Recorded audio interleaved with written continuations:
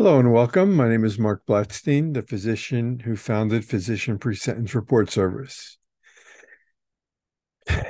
This YouTube series is regarding things that you need to plan for before you surrender. And the first one is going to be planning on interacting with your case manager. And your case manager is one of your stakeholders. Your stakeholders includes your attorney who initially didn't know anything about you, the probation officer who did your pre-sentence interview, who also didn't know anything about you.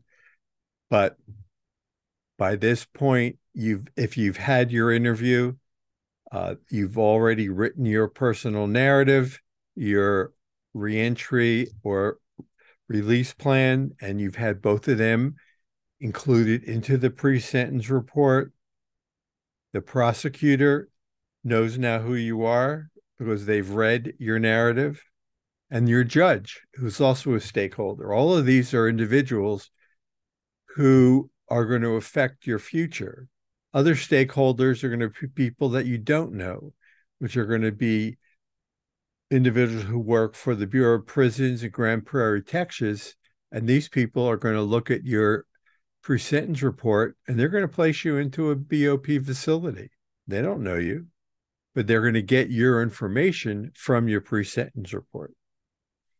And lastly, are going to be individuals in the Federal Bureau of Prisons itself, and probably from your perspective, as far as the radio station WIIFM, which most staff at the Bureau of Prisons listens to, which is what's in it for me, you're going to also have to listen to that same radio station because the case manager is also going to be a stakeholder and they're going to determine how smooth a transition you are going to have through the Federal Bureau of Prisons and then out the other side into either halfway house or straight to home confinement. And so a little bit of housekeeping, if you will. First, I'm going to review, let's see, compassionate release through the CARES Act. The initial CARES Act, which is from 2018 due to COVID, that's due to expire June 10, 2023. But the United States Sentencing Commission is looking at parts of it. So as recently as February 2023. So we'll see what they will come up with. If you, before your pre-sentence interview, you had any of the indicators to be included in RDAP, which is the drug program that allows you to get up to a year off your sentence. Hopefully if you had an indicator that allowed you to be eligible, you weren't talked out of it. And at least that is in your pre-sentence report because it will make a lot of difference to getting you up to a year off your time. Lastly, is in addition to your narrative, which is your story that you have written because up until that point in time before your pre-sentence interview, the Department of Justice has presented their story or their narrative you throughout the press. And everyone has read it, your colleagues, your family, your friends, the judge, the prosecutor, hopefully not the probation officer, and that is your indictment. And so your job hopefully has been to take 25, 50 hours to sit and write a thought-provoking narrative of how you've gotten from childhood to this place in your life where you've broken the law, you've accepted responsibility, you understand there have been victims you have harmed, and you know that you have to make things right. Uh, So your release plan, how do you make a release plan at this point where you haven't even been sentenced? Well, here are a couple ideas where you could possibly think about saying, and this is going to be small. The release plan is something that takes on a life of its own, if life of its own, if you will, as you're in prison for a period, and you continually add to it because this is going to be something you add to daily. But at the very beginning, you could start it by saying that you since your indictment and arrest, you've had time to think about everything you've done, and previously you didn't even you never recognized that these decisions were as bad as they were, but you realize that it's not about you, it's about your victims and what you did and the things you have to do to make things right. And I say this because that was me. I didn't have the good fortune of having someone like me talking to me because it took me 15 years to like really have a heart to heart with myself. And so it is important for you to have this heart thought provoking conversation with yourself and lays out what happened because the judge really wants to know. Plus, the judges are going to want to know what you're going to do so you're not back in his courtroom again. He doesn't want to see you back there. I know that too. And why the release plan? You know, again, I mean, I had when this happened to me, and I had the felony 20, maybe 20 years ago. I'm grateful that I was able, with support of colleagues in medical school dean, that I had my license reinstated in 2010. But I would terrifying moments. I mean, the first was a knock at my front door, the federal lawsuit. The second was that all I knew for my entire career was, medicine and surgery. I didn't know what I was going to do if I wasn't able to do that. So, it's important to begin thinking about what you're going to do as this temporary event, no matter whether it's a year and a day, it's 5 years, whatever that timeline is, 9 years, whatever it may be, it's going to end. And so it's planning on what do you do at that point in time. And so that is kind of what you need to begin to start thinking about. And so adding to that release plan, you can also add to it. So while you were waiting, for the pre-sentence interview, you read about programs that was available through the First Step Act that can address your criminogenic needs, and there's much you can learn. And so this is kind of a good place for you to start. And so what are you going to be now? You're going to be your next immediate goals. So your first immediate goals when you first meet your case manager is that you want to be able to let them know, if you're given the chance, that you want to participate in the financial responsibility program. This is a big deal on many levels because Congress is going to, or has made it to where they want the it's a must that you have to be able to present or to provide money to the BOP monthly. So if you're making, I don't know how much of a penalty, if you have no penalty, then this does not apply to you. If you have multi-million dollars, lots of money, I don't advise, I don't think anyone really advises that you keep thousands of dollars in your commissary account. If you can probably spend anywhere to several hundred to several $1,000s a month. If you think you're going to spend $1,000 a month, be willing to offer to pay several $100s a week to the case manager towards your restitution or fine to comply with the financial responsibility program. But you can't do nothing if you are only going to take in a couple $100s a month. So maybe you can offer $25 a week or $25 a month. But it leads to you need to have something because if the Department of Justice had their wish, at least is what they had in print, they'd like to come in and take 75%. That's not law because the Bureau of Prisons doesn't want that. They make a profit from all the money that is spent at commissary, and they use that to pay their bills. So that's the first thing. The second is that you want to take the Spark 13 assessment. You want to take your criminogenic needs assessment. And that allows you to begin to participate in the First Step Act programming. And that is a very big deal because for every 12 months of programming, you could probably get approximately 6 months of early release. But there's still confusion because we are now in March, and I would say about a week or two ago, I read that the Bureau of Prisons has now their third iteration of First Step Act calculations, which I've only read about it once online, but I'm sure there's going to be more talk about it, where they're going to only give 10 credits per month for the first year of incarceration.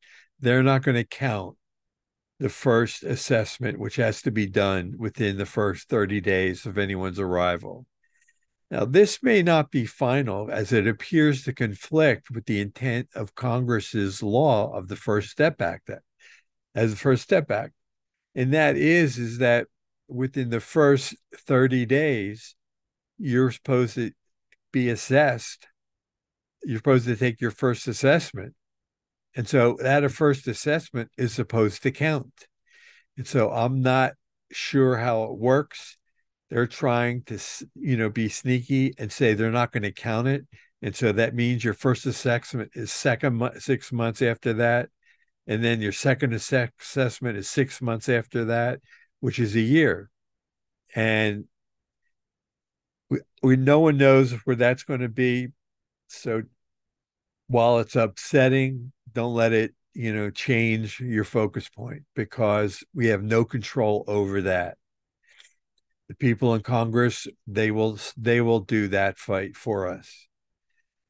Next is going to be when you're taking the First Step Act, there's going to be certain things and other things that, if you choose to, is not only going to help your stay go smoother, it's also going to help maybe expedite an earlier release.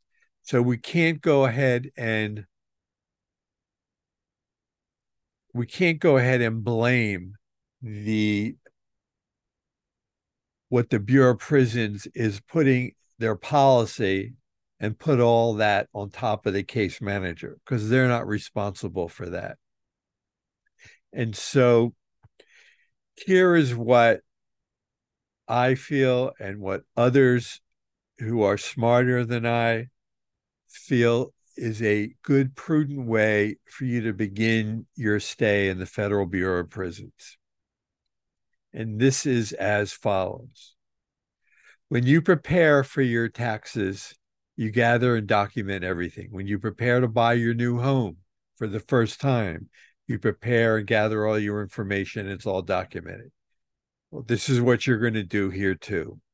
Once you get your first assessment and your case manager says, these are the programs we feel that you should take, you are going to be grateful, and you're going to say thank you. And if they tell you to take a class on how to balance your checkbook, and your career has been in banking, you're going to say thank you. I don't know how to do that, but I'm going to learn, and I'm sure there's something I can get out of this. If they're going to tell you to take a course on knitting and learning how to sew your underwear, you're going to say thank you. Because if you refuse to, that's going to be a big negative. And it may go against you as far as them offering other classes for you, other programming, as well as go against you being accepted into early release. And so as you take these classes, you should begin to start building a habit of documenting, journaling. Try and find yourself on Amazon before you go in, a notebook that's lined, but that has inspirational quotes on every page, because and it's paperback and they're cheap. They're $6, give or take a couple dollars.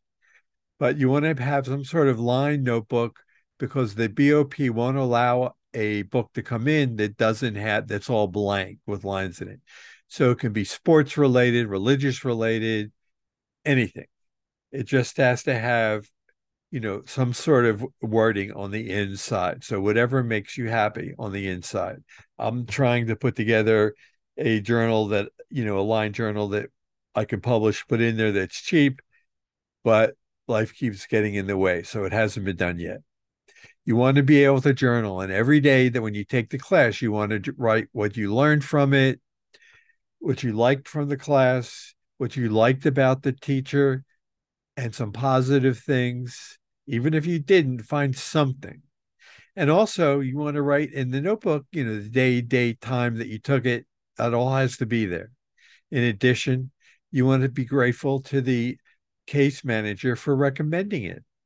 Find something in there to be grateful for the case manager for recommending, and find something on each session that you take of the class, because for case managers, there's only what they need to see: incremental improvements to see that your criminogenic tendencies are getting better. And so, in order to find incremental improvements, other than the recommendations that I'm beginning to describe to you, I don't know of any other way to document this. And you want to document it for your future insurance or security. And so, if you can think of a better way, then do it. But I don't know of another way. And so the first way is going to be writing a journal of everything, every class, about every teacher, and every day that you do this. Second, and this becomes part of your reentry plan.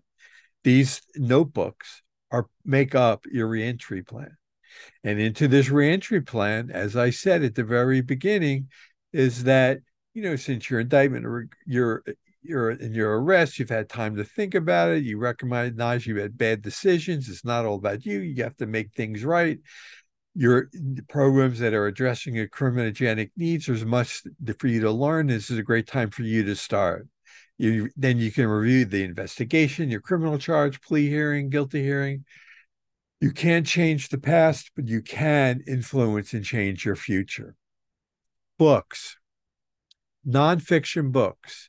If you're going to prison for 1 year and you figure you can read two books, a book a week, you should have two books come in at a time, spread them out so that if you're there for 1 year, you have enough books coming in for a year. If you're going to be there for 5 years, you have books coming in for 5 years.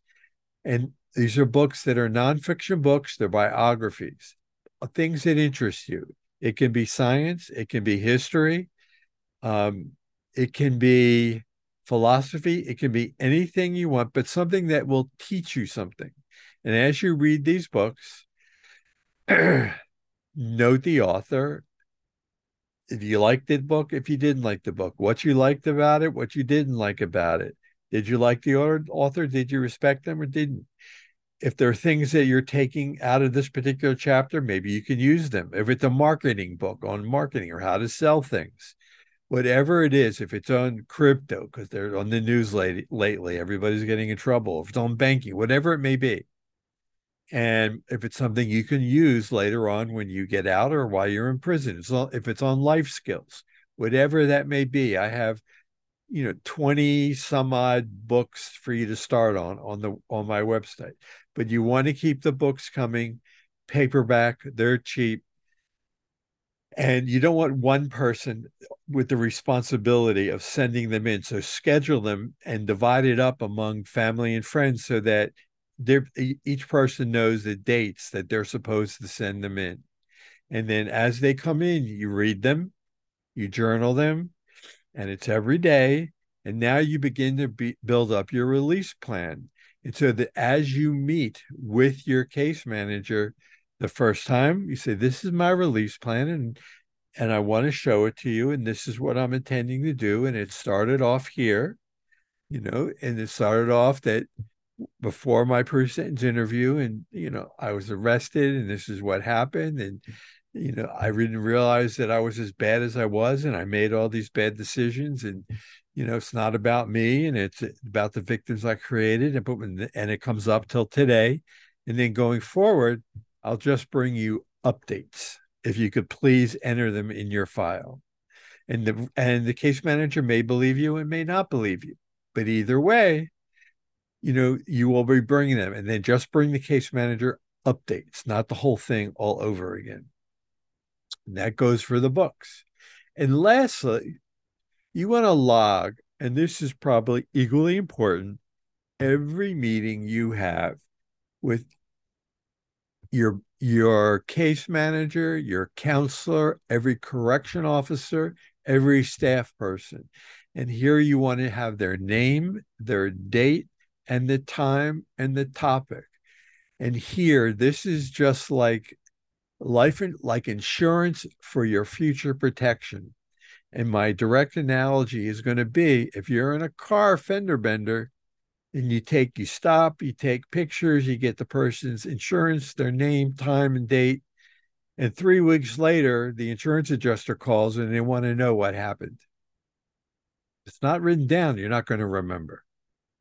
And if they're at fault and you have nothing written down, then you're kind of out of luck. This is important because if they're going to, if they're going to say, well, you did this thing wrong and we're going to charge you with an infraction or with a charge for you did this and you misbehaved, you could say, but this I spoke to this person and this time and this date, and this correction officer said it was okay. So it's insurance for your protection. Continuing, as you go ahead and put everything that you're doing now in writing, and as you fill these books up, one book becomes 2 books. You now go ahead and you have now created a plan, or your reentry plan, to show your stakeholders that you're learning, you're striving to create a new path, you're addressing your criminogenic needs, and you're working to reconcile with society. Because you may at some point, maybe you'll be back in the court with front of that judge again, where maybe you want to get off of supervised release early. You don't know. Maybe when at home there's someone who can start a 1-page, 2-page website for you where they enter your emails, where everything that you're documenting in the journal, they're going to put online for you. That also is an easier way for the court and your supervised probation officer who's supervising your supervised release while you're at home can see that, well, maybe that person is turning over a new leaf. He's putting everything out in public. And so it can also, the last thing how I'll close this is that it can also begin to form in your mind another pathway for a new career, something that you haven't yet thought of, but as you're writing, you never can tell. For me personally, I thought of doing something like this, and I said, no, that was crazy. I tabled the idea. I came out, and I went ahead and got my license back. And then I detoured after that to make the transition into working with all of you, which I hope I'm doing successfully. My goal is, as others have said, is that to earn your trust, as I'm copying what someone else said, as I just mentioned. But I do hope that you have found this helpful. I'm grateful for you taking the time out of your day to listen. Have a good, safe day.